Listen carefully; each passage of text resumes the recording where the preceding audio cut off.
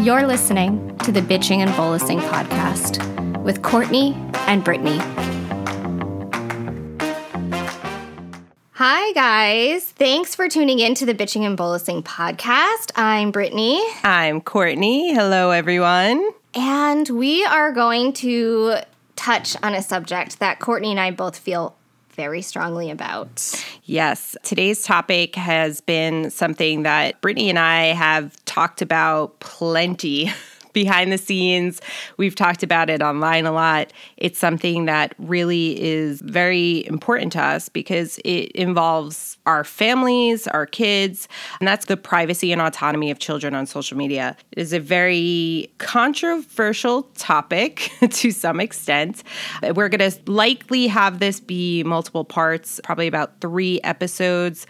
This is just an intro episode to talk about what is going on in social media in regards to the overexposure of our disabled children in general, and how that affects an entire community of disabled people. This kind of got started because it was probably about a month and a half ago or so. I feel like I sort of kicked the hornet's nest online. And I was kind of mulling things about and thinking about exploitation of children and how that is just rampant right now on the internet. You don't even have to have a disabled kid. There are just a lot of accounts out there with, hundreds and thousands of followers who focus on using their children as content. They have sponsorships off of it. They're making money off of it. And then that went into medical exploitation and how, whether you want to admit it or not, there are a lot of parents on the internet who have disabled children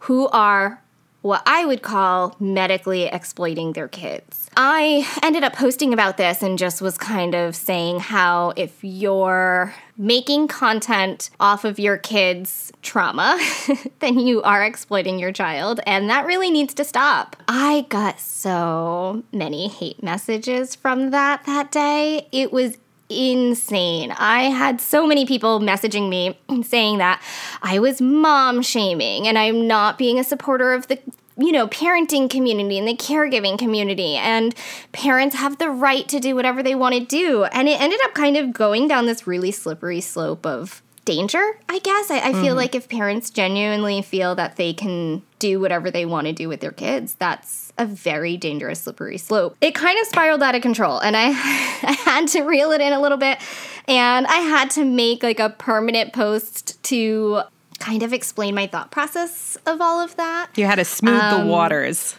I had to smooth the waters because I think that if we just kind of jump into it being like, you guys need to stop all this, that doesn't come across. Okay, so I'm going to read my permanent post that got a lot of people talking and thinking and maybe came at it from a different perspective. No, yeah, definitely. I think rehashing that, especially for our listeners who maybe didn't follow you at the time, just kind of showing what you had said, I think is really important to give a little bit more context. Yeah, the point I was trying to get across did not come off across at the very beginning.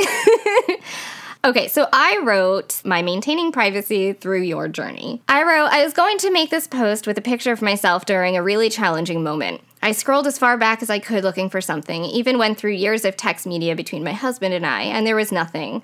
No images of me profusely bleeding through adult diapers in the name of postpartum awareness, taken by those who were caring for me. No pictures of catheters being placed when I couldn't empty my bladder after my C-section. No photographs of me laying in a hospital bed crying my eyes out after we just received devastating news about our baby. And while I'm not sure if I'm thankful or not that these photographs don't exist, I am thankful that they don't exist on the internet for the entire world to see, all to raise awareness without my knowledge or consent. So why do we as parents feel it's our right to do the same to our children? Why do we feel it's our right to expose any and every moment our child experiences simply because we are their parent? Bear with me and hear me out. As parents, we have every right in the world to make any and all decisions for our children within legal limits. But parents need to understand that there can be abuse of those rights. Our children, disabled or not, deserve respect, privacy, and autonomy. Our children do not need their most vulnerable and uncertain moments posted publicly in the name of awareness. And they certainly don't need to be posted in the name of parents building a community. Building a community is for yourself and not for your child. And the thing is that no one's trying to silence the parents. At least I'm not. Our experiences matter. They're important and they're valid. But our experiences, our parents, are not our children's experiences. When your child's on a life flight to the hospital, you may be having the worst day of your life, but it pales in comparison to what your child's experiencing. I've heard from many people this past week, but I'm an open book, and that's great. Me too. But it's my book that's open and not my child's. My child cannot give consent, and we don't know any long-term implications that may come from posting private medical information on the internet. Simply because your child cannot give consent does not mean consent does not exist. You can be an open book while still maintaining healthy and respectful boundaries for your child. I don't think I'd much enjoy walking into my son's doctor's office and seeing a framed printout on the wall of every diagnosis he has, pictures of procedures, etc., for every other patient to walk in and read. In fact, I would probably file a massive HIPAA complaint if I saw that. And yet parents won't think twice to post the same exact information on the internet for every stranger to see, all because we have the right to do so. So, where do we draw the lines? Where do we make those boundaries? I think it can start by understanding that our children's experiences are not our own. As parents, we should share our experiences, but that doesn't have to happen while posting private moments of our children. Why post a picture of your child crying while in extreme pain when you can turn the camera around and post a picture of yourself and the emotions that you're experiencing during those moments? Because if you want to share your journey, then your emotions are your journey. You don't know what your child is feeling in those moments, just like your child doesn't know how helpless you're feeling in that moment. So why are we so quick to turn the camera on our kids when we want to build a community that supports us and our experiences? Amy Sequenzia said it perfectly. Your child's disability is not about you. Your child's disability is not your story to tell. And if you do it in public at your child's expense, you're not doing your job, which is parenting. A lot of parents recently got upset because I said that there are tons of influencer accounts that medically exploit their children. This got misconstrued as mom shaming and essentially assuming I meant parents can't share their day-to-day, which wasn't the point at all. But sometimes it's a parent's job to take a step back and think about what they're putting out on the internet for the whole world to see. If a post of a child in an ambulance is gaining the parents' followers and likes and comments, the end result of that post is medical exploitation, even if that wasn't the intention. It's important to remember that our intentions and the end results can be two very different things, but it's the end result that matters the most. So what do we share? Where are the boundaries? I've explained it this way. When my parents were raising me, they didn't have social media, thank God. But there were dozens of pictures all over the place for people to see when they walked into our home. Would I have wanted a picture of me up on the wall in an extremely vulnerable state? No. I wouldn't have wanted our mailman to see pictures of me covered in a bathtub, let alone pictures of me fighting for my life, unsure of what tomorrow could bring. Instagram is the new family portrait wall, except we're letting hundreds of thousands of strangers into our living room every single day. My life is not someone else's worst-case scenario, and I refuse to allow anyone to think that. Even in our worst, scariest moments, we're not someone else's worst-case scenario.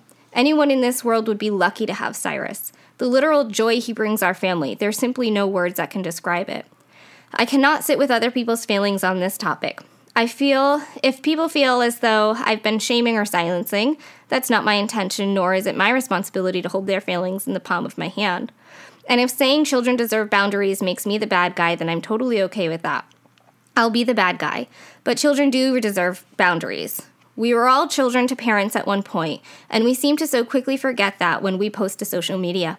As parents and caregivers, we should not have to post pictures of our children sick and vulnerable to raise awareness.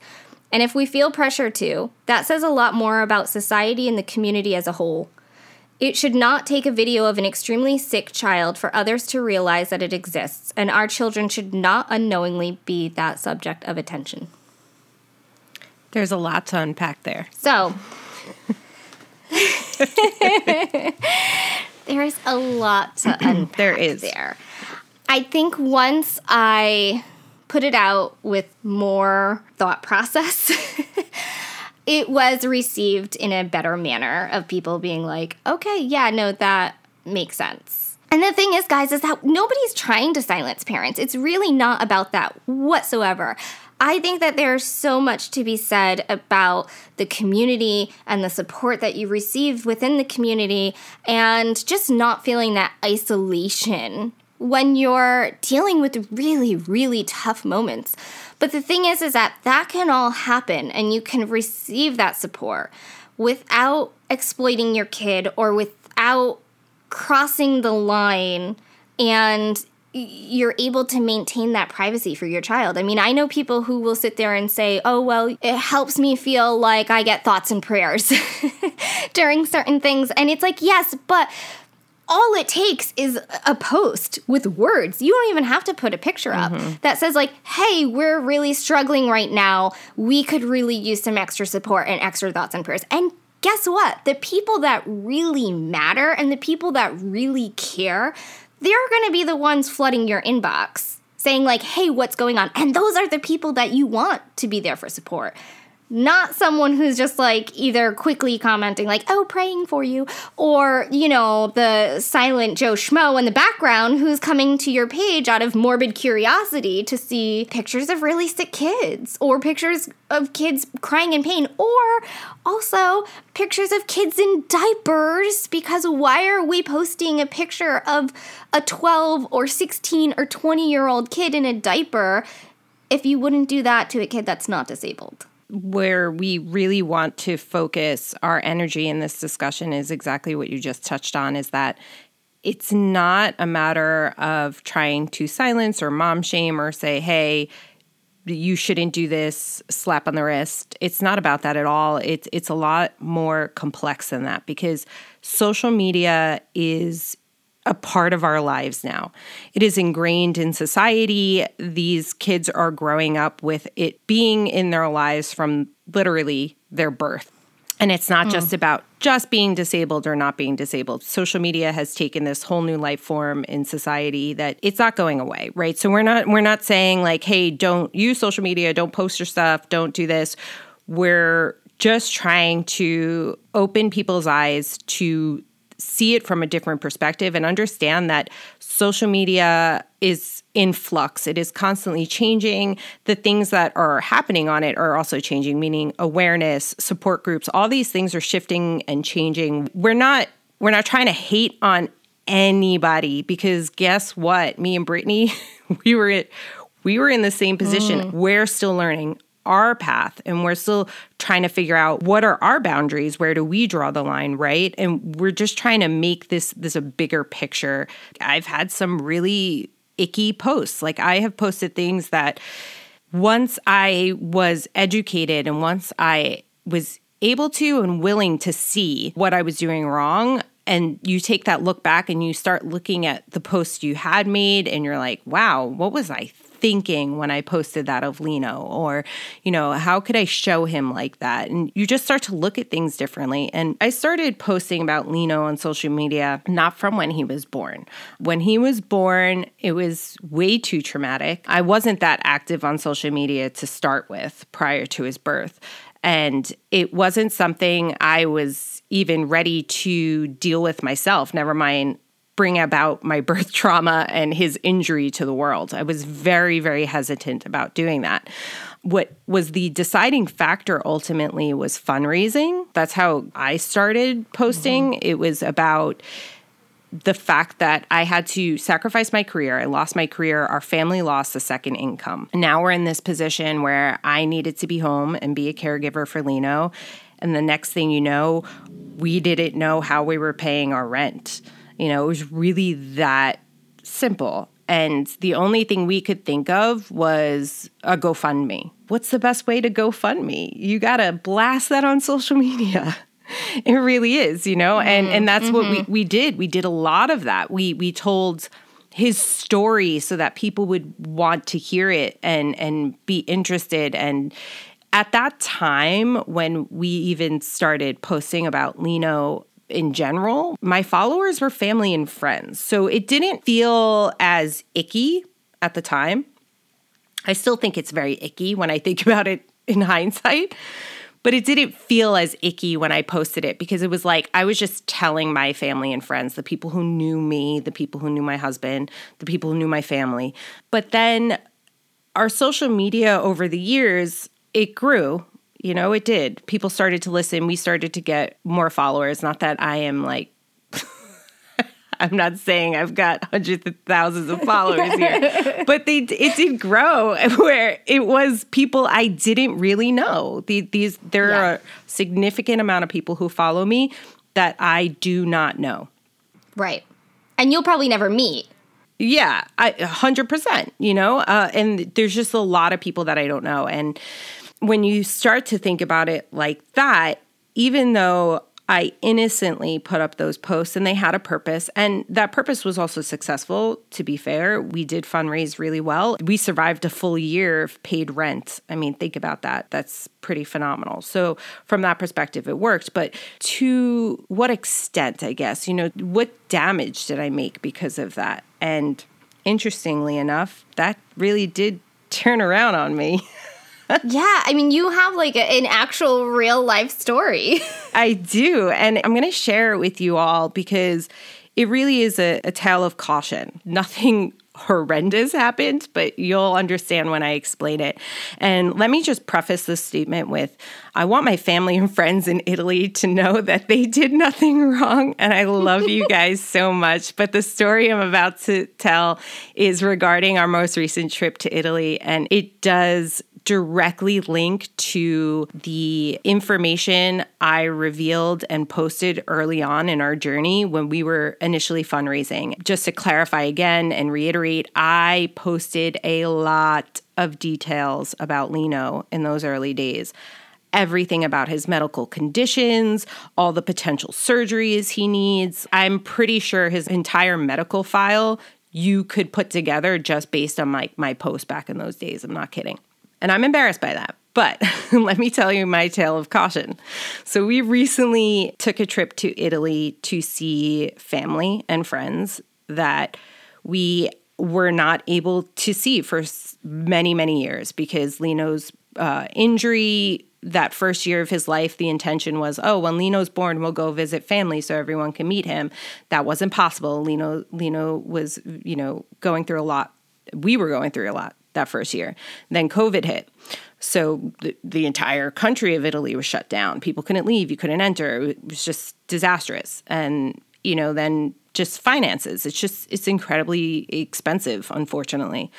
And this past year, my sister-in-law was so gracious and paid our flights to finally go to Italy to see family. And just to give you some backstory, Stefano, my husband, is from Italy. So the majority of his family is there. So like his parents, like these are people we haven't seen in a really long time. And some haven't even met our kids. So we go to Italy. We're down by his area where he's in Puglia, which is like the heel of the boot, sort of, if you're looking geographically.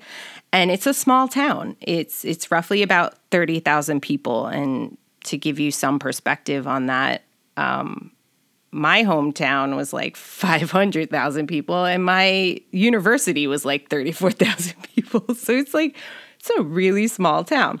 Everybody knows everybody. You know somebody through somebody else, right? And we were trying to figure out how we were going to, I guess, in some sense, please everybody, but also in a sense, how we ourselves would get to see everybody. It's difficult. You're in another country, you're traveling with a disabled child. It's just difficult. So one of the things we had tried to figure out was maybe we just go to the town on a Sunday when everybody's out in the piazzas and we could just kind of walk around and everybody could say hi and see us, So that was the intent. But prior to even trying to do that day, which that day gave me, even the thought of that day gave me anxiety, we were like, let's stop in the town. Stefano's friend had opened a store in the center of his town. And we were like, let's stop on in. We want to see the store. We want to say hi to her. It was meant to literally be like a 30-minute trip at max. We were just going to park the car, unload the kids, go in the store, say hi, what's up, leave, and that's it. Before we even got out of the car, like we parked, before we even got out of the car, people started recognizing Stefano. And I don't know what I actually expected, but I didn't really think this through. So people already started recognizing him. Lino was already in a cranky mood. He just wasn't having it, jet lagged, everything was building up. And we started unloading the kids. People were coming up to Lino. He was getting upset and he started crying. And I had a complete meltdown. I shut down. I was like, we're putting the kids back in the car. Put the kids back in the car. And me and my husband started fighting. It was this whole big thing. Now you're like, wait, how is this a tale of caution, right? It sounds a little ridiculous. Here's the thing that I realized in that exact moment when Lino started reacting to strangers walking up to him and saying hi. I unintentionally created a quote unquote celebrity in Lino. And I'm not saying, oh my God, everybody wants my son. He's the coolest kid in the town. I mean, he is a cool ass kid, so I'm not gonna lie about that. But in that moment was when I actually had this enlightenment of what the fuck did I do? Because he was freaking out. He's like, who is this? Who are these people? What is going on? I don't understand. And it dawned on me that everybody felt they knew him because of how much I put out there about him. Everyone felt almost entitled to approach him. And it's not with ill intent at all. People were excited to see him. Everybody wanted to see him. Everybody wants to say hi. Everybody wanted to say hi to us. It was never with ill intent. But it dawned on me that I created something that I could not in any fashion take back. There was no way of stopping the train wreck that was about to go down if I had even walked 2 blocks in that town. We never even left the side of the car. Think about that. So if we had walked to the store, which was like 4 or 5 blocks away, I don't even know how many other people we would have encountered that would have known Stefano, that would have recognized us, recognized Lino, wanted to engage.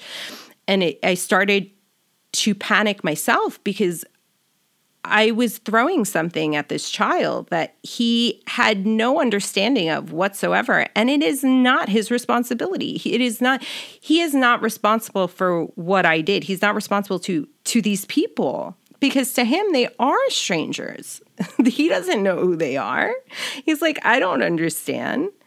And it really was so eye-opening that I had done this. This was something I had done, and not just me and my husband, we both accept our parts in this. We both posted a lot about Lino. We did, we talked about him a lot, especially like I said in the beginning. And it was traumatizing, to say the least. I'm not going to lie. It really was rather traumatizing. And all in all, we ended up scrapping the whole idea about even going to the town. We never even did that. We ended up switching up our plans. We had a birthday party for him and just had everybody that really was the closest to us come there instead of trying to go out and see everybody because we couldn't control what was about to go down. The only way we can control it was to keep Lino out of the situation. And I think that that's the thing, too, is that even though the intentions were so good, it was such a massive interruption to your day. Think about it, right? I'm hearing you say all of this, and I'm hearing so much of, like, everybody came out, and they wanted to see Lino. And I'm not really hearing anything about Luca.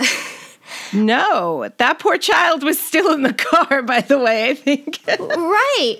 And I think that, like, especially for interabled families, like, this is another key thing that, like, if we are just focusing so much on the medical aspect of our family's journey, we're now creating this divide between siblings, if you have interabled siblings. And there's so many layers of now your day is interrupted. Now, Lino, that's not comfortable for Lino. I mean, I don't want to be the center of attention for anybody, and I'm an adult. And being a toddler and having all of these strangers come up to you and quite literally knowing, because Lino and Cyrus are very similar, where they're very cognitively aware that, like, they can't just escape a situation. They can't just get up and walk away if they're uncomfortable. They quite literally rely on us to get out of any uncomfortable situation that they're in. And so that adds a layer of panic to that. We create these situations for our kids, even if it's not intentional. And I know, like, I've done it too. And even if you want people to love on your child and see the best in your child and all this, like, it's still putting them on display. It's really dangerous. Our children don't deserve to have their days interrupted beyond the extent of what it already is, right? Because you can be out in the store with a kid, and if there's another kid there, most likely at some point in your day, you're going to have a curious kid come up and be like, oh, why is he not walking? So, like, your day's already getting interrupted as it is. But so to add to that, it's not fair to these kids. It's not fair to the families, really. And I think that there's also something to be said for, and I keep thinking this over in my head. We're not going to be around forever as parents, right? Our day's going to come, unfortunately. And the internet is forever. Even if you delete things and you scrub it, like, it's always there somewhere on the internet. And I constantly have been thinking that that's part of the legacy that we leave behind. And in no way, shape, or form do I want my legacy to involve my kids' trauma at all. I don't want that to be part of my legacy. Like, they don't have to know that. Strangers don't have to know that. At some point, if I'm dead, my kids may come across, like, it's like the new family album, right? Like my kids might come across my social media and go through it just as they would a family album. I mean, I still go over to my parents' house and go in their attic sometimes and, like, look through the family albums, just out of, like, oh, remember this, remember that. And I don't want my kids to be looking through the quote-unquote new family album and be like, oh, remember that time that you were in the hospital and you were, seizing and this and that? Like, no, that's not something that they lived it. They experienced it. That's not the legacy that I'm going to leave behind for my children. And I think that it's so important to, like, take a step back and think about it that way. Yes. I think it's really a slippery slope. It is. And I also think it's important because sometimes we forget that there might be people out there that think, oh, well, my child will never be scrolling on Instagram. I really want to point out that that doesn't matter. That is still a person. That is still an individual. Obviously, I understand the medical complexities, but the hope of being an adult, and you can't use that as a cop-out. You can't use that as an excuse to be like, well, my kid will never see it. It's not about that. Or consent. I've heard from so many people, like, my kid will never be able to consent. Can't consent. Yeah. It's what can I use to support what I'm doing versus actually being able to look and evaluate what I'm doing and rethink it. Guys, that is a hard thing to do. I am not trying to sit here and be like, well, I am so enlightened. No, that is definitely not the case. And let me tell you, it was, even just talking about my story, that was a very, very defining moment for me in Italy, where it was also incredibly traumatizing for me. That was a really, really difficult thing for me to go through. I was hysterical. I was crying. I was yelling at my husband. My husband took the brunt of that. Let me tell you, he will tell you how bad it was for me. It was a really difficult, dark moment. These are not going to be easy conversations to have with yourself or with others. We're just trying to just open up your mind a little and guide you there, because it really is very important to respect our children, to respect all children. And you might not be there yet, and that's okay. You might be in your journey where your mindset's not there. Because I could tell you, if I was listening to this podcast, even let's say like a year ago, I might have a very different perspective. I mean, I remember one time, I think it was Ableism is Trash, and I am so sorry if it wasn't your account. This was like a long time ago. But I think Ableism is Trash was talking about the term warrior and how it's not appropriate to use. And I remember being really pissed about that. Yeah. I remember being like, how dare you tell me I can't call my child a warrior? He's a CP warrior. He's an epilepsy warrior. I think I called him every warrior under the sun. And I remember I unfollowed that account for a period of time because I was so upset about it. I was like, absolutely not. You can't tell me. And who I am now versus when I remember seeing that post is very different. Like, I totally am on board with the anti-warrior statement. I mean, it takes some time to get it and to get to the point of getting it. And the thing is, guys, is that I know I said this in my whole entire speech, but we are not building a community for our children through raising awareness and all that. And I know that there are going to be parents sitting back being like, yes, I am. And it may make you a better parent, a better caregiver, having a stronger community. But here's the thing, the community is for you. It's not for your kid, because I can promise that when your child is fighting for their lives in an ambulance, when your child is being poked and prodded with IVs, when your child's being intubated, they don't care about Jessica on the internet sending thoughts and prayers. All your child wants is mom and dad. That's it. Or mom and mom, or dad and dad, whatever. All they want is their parents. And that's the only thing that your child cares about in those moments. They want the comfort of their parents. They don't want the comfort of a stranger on the internet. And so when you are now building a community off of the back of your child who's going through this extremely traumatizing moment, it's not about your child. It's really not about your child. Building that community has nothing to do with your kid, because your kid does not give two shits about somebody across the country saying like, oh, I'm thinking of you guys, I'm praying for you. Like, they don't care. No. That's why it's really important to like take a step back and think, am I sharing my experience or am I sharing my kid's experience? Because I've been there. I've done it. I've done it all. I had pictures up of Cyrus in the hospital during, a weekend EEG. Like, same thing. You could probably piece his medical files together from the things that I've posted in the past and have scrubbed. And I've been there. But it just took a moment of saying, this isn't about me. If I want to share my experience of having my kid in a hospital crying while they're trying to put IVs in, I can't take a picture of my kid and talk about myself.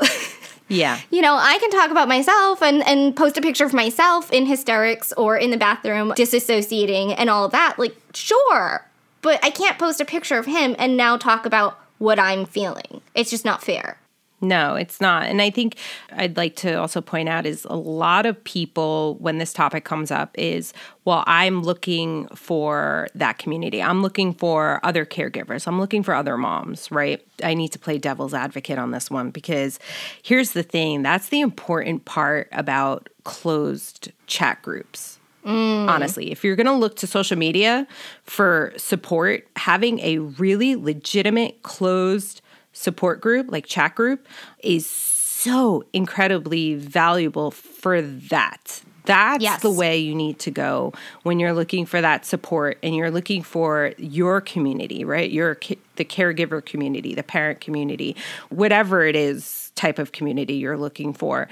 You're looking for somebody, your peers to relate to, somebody that you can lean on, where you can ask questions. It's those closed support groups that legitimate, right? Because some of those are even...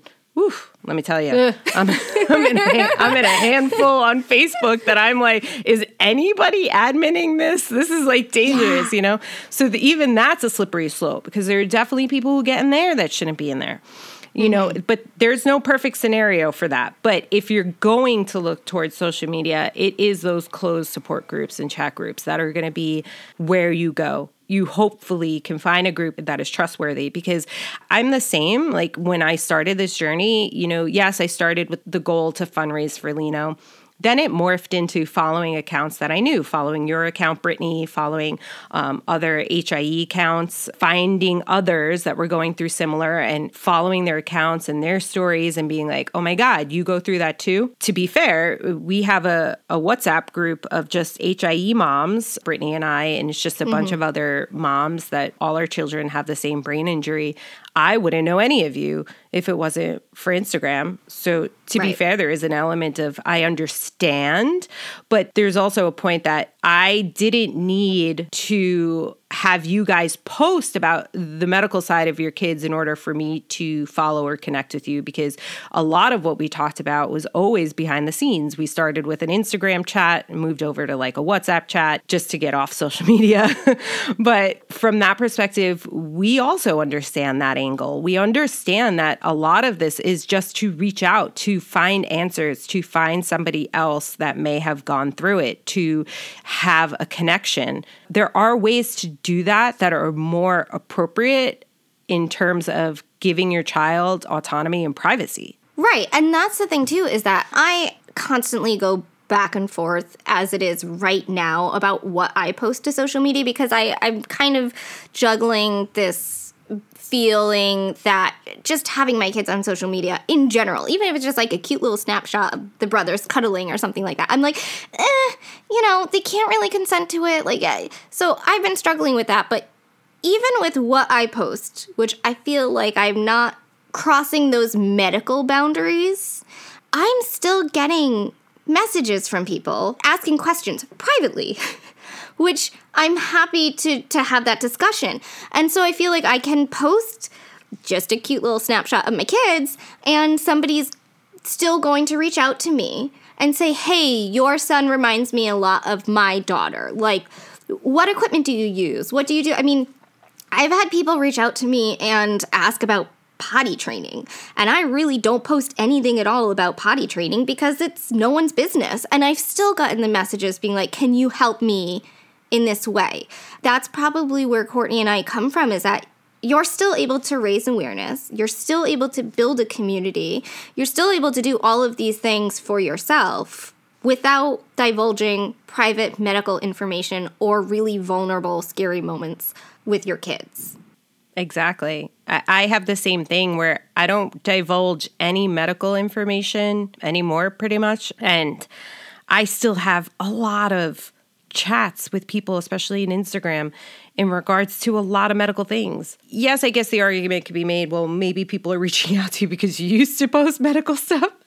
I'm sure that argument can be made. But I also think there's this unwritten rule of sort of, if you know, you know, so you're okay with talking about it, And listen, there are times that people ask me things that I will not talk about, Right. I'm still very hestant, even in messages. I'm not talking to some random person. I usually only start talking about certain things if I've chatted with this person for a long time and I'm still very selective about what it will expose in regards to Lino. I always try to come at it from an angle of, oh, you want to know specifically about this piece of equipment, let's just say. I will talk about really just isolate that equipment. I'm not going to talk about why Lino uses it necessarily, or I try not to put him into it. I try to be more objective when I'm talking about these things as to what it is, more factual than oh, this is Lino's experience with it. And listen, I am transparent as shit. If anybody follows me, you guys know some of my dirtiest secrets because of what I share on social media. I am an addict. I have a history of addiction. I talk about these things. But guess what? I would be pissed as fuck if somebody else in my life talked about those things about me. Yeah, because it's not their story. It's not their story at all. And they have no right to say anything. And when I think about how I feel about that, guess what? Addiction is my medical profile, right? If I think about how I would feel, I would never want Lino to feel that way. Yeah. Never want anybody to feel that way. I would never want my kids to feel that way. I would never want some random stranger on the street to feel that way, that their privacy has been violated from that perspective. Feel free to divulge whatever you want about yourself or not divulge, for all I give a fuck. I don't really care. from that perspective, whether you do or you don't. But you really, really need to be very aware about what you're divulging about your kids. As parents, we're kind of guiding the outside forces who are involved with our children, right? Like, we are supposed to be leading by example and presume competence. You should just automatically assume my kid's competent, my kid knows, treat them like other kids. And we can't sit back and say this until we're blue in the face and want others to presume competence of our children when we are sitting there and saying, well, but they can't give consent. Because that's automatically assuming, like, your kid's not going to understand it. They're not going to care. I'm like, that's not it. Like, if you want other people to treat your kid as a human being, it is the parent's job to also treat your child as a human being and make those assumptions of, like, maybe my kid wouldn't like this on the internet. Maybe a 1-year-old, maybe a 5-year-old, maybe even an 8-year-old isn't gonna understand the whole concept of it in that time. But when they're 16, when they're 20, when they're 35, they're gonna get it. And they're gonna, unfortunately, have people working with them who happen to come across mom or dad's social media, and now you're laying out a bias for these people based on what you post. And that is a really, really dangerous thing to do. It is. I think we all have to take a step back and think in the future, if my kid is 16 years old and going to school, do I want his teachers or his therapists or his peers parents to see my kid in a diaper or potty training or in an ambulance or in a hospital bed? Like, do I want them to see that and potentially be a victim of it? We could scrub our Instagram accounts all day and all night. We could scrub all our social media accounts, right, Brittany? And I still can't change what I have done. I can eliminate all of that off social media because I have now been educated and enlightened, and it still is leaving its impression. You have to accept that there is a level of permanency in what you post, and there will be bias based on that. What you expose out there, people are going to hold it against that child, that person, whoever you're posting about. It stays. It becomes part of who they are because it's what people are seeing on social media in regards to them. And may I just take a brief pause just to point out that is a real live rooster that is talking behind Brittany. If that comes across on the audio... We have roosters, and this particular rooster likes to sit outside my window and just crow all day long. And I even shut the window before we started, so I'm like sweltering right now. But he's got opinions, let me tell you. He's got opinions. I think that this doesn't even just apply to parents who have disabled kids. For those who are kind of like keeping, I don't really keep up with like current events as much as I probably should, but there's a whole bunch of bills right now trying to be passed where parents cannot use their kids essentially as content on social media, especially if they are profiting off of it, right? And during one of the hearings, this really brave woman gave her story, and she was essentially blasted on social media her entire growing up. Her mom had a social media that really focused on her. This woman is not disabled, but mom posted a lot about her. And when she came on to speak during the hearing, she actually said, she was like, this is the first time that I'm using my real name in probably 3 or 4 years, because her life was so affected by her mom posting about her on social media. She even said, she's like, if you Google my name, there will be dozens and dozens of pictures of me as a little kid, a toddler, in bikinis. And then she went on to say how her mom posted all about when she got her first period and how kids were making fun of her because, mom went all on about that. And then she got really sick when she was about 16 or 17 and she was in the hospital, and mom posted all about that. And a teacher was following mom and ended up kind of telling the other class, like, oh, don't go near her, she's sick. And like that affected her and she got bullied by that. She said how somebody followed her home because they knew just from the information that mom was posting. They pieced all the, puzzle pieces together and figured out where this girl lived and actually followed her home and ended up messaging the mom and being like, oh, your daughter looked really nice today. Like, I saw her riding her bike home. And created this really scary life for this girl who didn't have any control over it.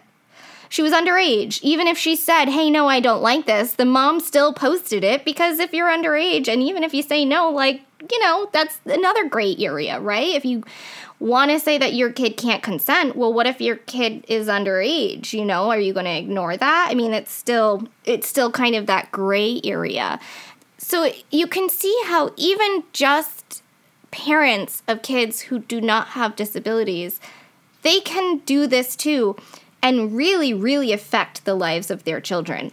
Now throw in the disability portion of it, and there seems to be this whole other layer of stripping autonomy from your kid. The other dangerous layer of, your kid's gonna have caregivers in the future that are not you. Do you really want somebody who's responsible for your child to have a bias about your child before they even work with them? It creates such a dangerous stigma around disabled individuals who cannot consent. Because we already know the statistics, right? We already know the statistics about sexual abuse and things like that with disabled individuals. And now as parents, we're leading the way into saying, well, my kid can't consent, so I'm going to post this picture about them, or I'm going to post this video, or I'm going to post this reel. And we're leading that, saying, well, if my kid can't consent, do they really care? Just because a mom or dad has morals saying, well, posting to social media doesn't equate to, giving the green light to sexual assault or physical abuse or emotional abuse. I mean, I think any parent can sit back and say that, it does not equate. But there are some sick individuals out there who are not going to have the same moral standing as you. And some of those sick individuals unfortunately work in respite, work in nursing. They are teachers, they are therapists, they are doctors. These people exist within the professions that your child is going to be exposed to. Yeah, it's incredibly true and really scary when you think about it. And I know there's so many other parts to this conversation that complicate it as well. You touched on it briefly, what sponsorship and getting paid and the content that you're providing to get paid and to be sponsored is your children. And particularly when it comes to disabilities, I see it a lot of sponsoring equipment. Quick example, let's say a standing frame and you're out there and you're just sponsoring this particular brand of standing frame. Really, you're making it almost sound like everybody can be in this standing frame. It works great for everybody. And that's also not the case either. It's kind of a little bit of false advertising or making it sound like equipment is built for all. And that's not the case either. There's a reason why there's about, I don't know, a dozen or more standing frames out there is because there isn't, one fits all, it's just not the way it is. Right. But I also find people don't realize that's problematic because a lot of people go to seating and equipment facilities for their children and are like, well, I saw this stander. I think it's really cool. It's got great features. They get it. They take it home. And now insurance won't buy them a new one because it didn't work. Yeah. You're adding to the problem. Yeah. I mean, I could tell you, I've had pieces of equipment. I'm like, well, this is now essentially a coat rack. Great. Fabulous. Yes. I'm so glad that I have this. There's so many things to think about when you're sitting there and you're using your child's disability to sponsor something. There's so many things that you have to actually sit and really think about. I'm not saying, hey, don't sponsor, don't do this, don't do that. I'm really not saying that. I'm just trying to open people's eyes is to understand that what your content is when you're getting paid, especially as a paid sponsor, right? What your content is that is helping you get paid is important. You have to be critical as to what you are putting out there if you're being a paid sponsor. Yeah, and I mean, I think that we can both say with confidence that it's quite unfortunate, but you have to admit that the pictures and videos and reels of really sick kid or the quote-unquote inspiration porn, those get the most likes and the most views. And it does not take a rocket scientist to go onto an account of somebody who has 120,000 followers and look at a cute little family portrait and then look at a picture of a kid in a hospital bed and compare those likes and those comments. I see a lot of sponsorships happening with accounts who tend to post more private, vulnerable moments. I'm probably going to get a lot of people not liking me for saying this, but those private, vulnerable moments gains followers. And it's kind of an unfortunate, I feel, side effect, because then you're on this also slippery slope of like, oh, look it, people care. People are looking at us. You know, they want to be invested in my kid. And so you're psychologically getting that from it. Then there's kind of this like, well, I'll post it again. Because nothing bad happened to it. Nothing bad that you're seeing comes from it. But there are bad things that come from it. And whether that is, which I think should be the very top of the list, stripping your child of their autonomy and not respecting boundaries, for every 10 likes that you get, I can guarantee there's probably 20 people silently watching you, coming to your page out of that morbid curiosity aspect. Oh, 100%. I don't want those people. No. And nobody should want those people. No, and I'm sure the people who have accounts that are kind of similar to what you're talking about don't want those people. Nobody wants that. That's the thing, is that sometimes we're so blind to it. Sometimes we don't even think about it because we're stuck in our own worlds. We're stuck in our own lives. Like, we're just trying to do our thing here, you know? And that's what bitchin' and bolusing is here for, to knock you right down and make you rethink that. Sorry, guys. It really is, you know. We're happy to be the villains in this scenario, in hopes that we do actually do some good in the world and maybe change some perspectives. And again, maybe it's not today, maybe it's not tomorrow. Maybe it's a year from now, maybe it's 10 years from now, but maybe you listen to this podcast and you take a step back at some point in your life and you rethink it. I would call us a success, honestly. I'd be like, we did it. Yeah, we finally did it. One more thing that I want to touch on too is that I also think it's really, really important to think about what your content actually does to your community. And as an example, HIE awareness and epilepsy awareness, they were back to back.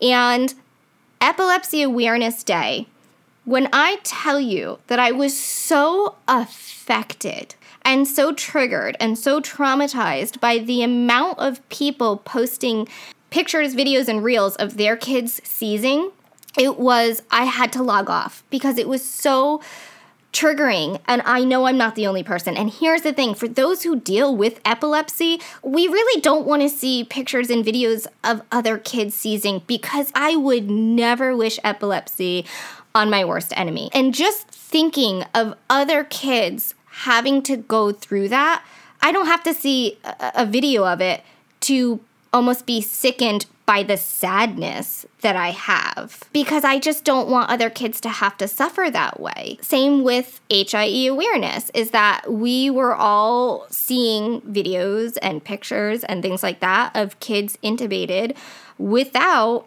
any trigger warning put on it. And I oftentimes log off of social media during HIE Awareness Month because it's just so triggering for me. And so I think that it's really important to kind of sit back and think about what your content is doing for the community that you're yelling from the mountaintops, that you're part of the community and you're doing it to raise awareness to the community. And it's like, when you're raising awareness for the community while also affecting those in it in such a negative way, that can be a really dangerous thing to do. And I know that I'm not alone. I know so many moms log off of social media during HIE Awareness Month just because there's no trigger warning on the intubated babies and the birth trauma. And like, I'll scroll down and I'll be like, oh, well, there's another intubated baby. Guess I'm guessing I'm getting off social media today. The epilepsy thing really killed me this year because I feel like more than ever, There was a lot of people posting their children full-blown, like, tonic-clonics. And I was just like, what are we doing right now? Because if there's anything I would never want to share, it would be that. And you don't want to see it. It is by far the most jolting, traumatizing experience ever. And it's just, to what benefit are we actually posting that? What kind of awareness are you actually creating with that? Why are we turning trauma into content? And here's the thing, is that Courtney and I know we have been in the same situation where we have seen seizures, our kids having seizures, and we've had to pull our phone out to record it to show an epileptologist. I cannot tell you how awful I feel as a mother to sit there and instead of just like wrapping my arms around my kid and like telling him that it's okay, I now have to sit back and record this to send to a doctor. That's not even putting it online for strangers to see. That's to send to his doctor to be like, hey, do we need a medication? Is this, actually a seizure? So it kind of boggles my mind to some extent that there are kids who are crying in an ambulance or fighting for their lives or having seizures. And I don't quite understand the thought process of now pulling out your phone, recording it, and then putting it online. Because these are all steps. There's quite a bit of steps in that process. At any point, you could have rethought this.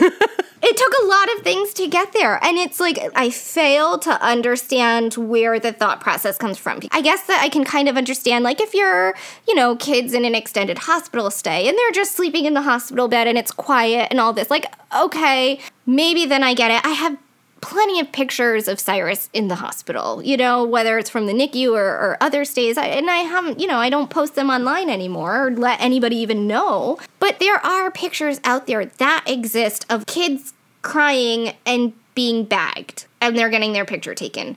Or kids screaming out in pain from tone. So it's not like those quiet hospital nights where it's like, oh, we're having a restful night tonight. Like, it is actually the trauma and the moment that your kid is experiencing the trauma and crying and wanting comfort, and instead of receiving the comfort, they have a camera turned on them.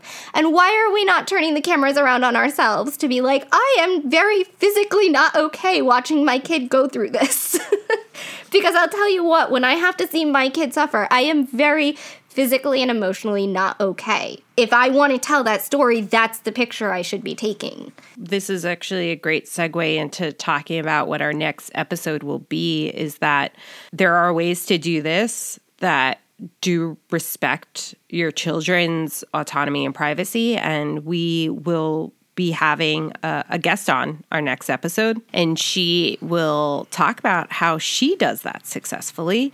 If you guys don't already follow the Chong fam on Instagram, you should head on over and follow her. Jamie is mama to 2 babies. Her oldest is disabled, same brain injury as Cyrus and Lino.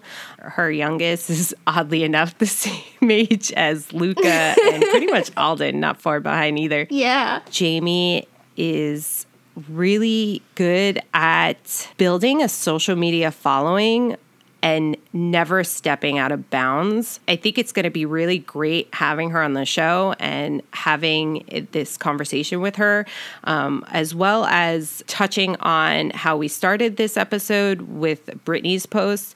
There was a little bit of quote-unquote drama when Brittany first posted on Instagram stories. Drama within the mamas, guys. It really was. It got a little dramatic, and Jamie had a counter post, and then Brittany had a counter post, and we're gonna hash all of that in our next episode.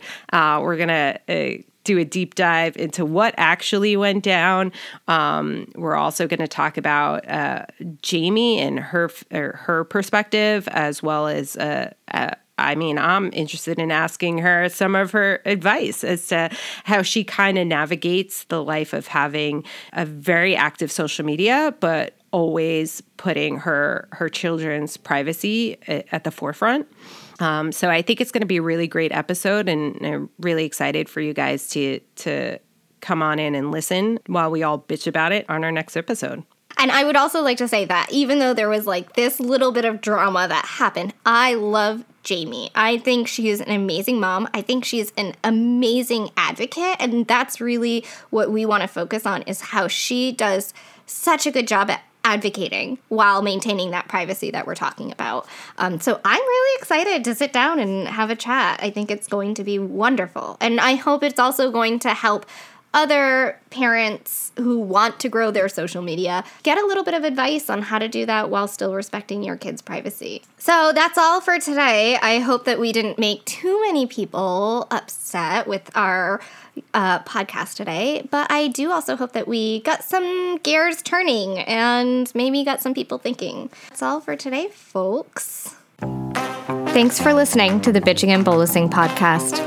Be sure to follow us on Instagram at Bitching and Bolusing, and like and subscribe for future episodes.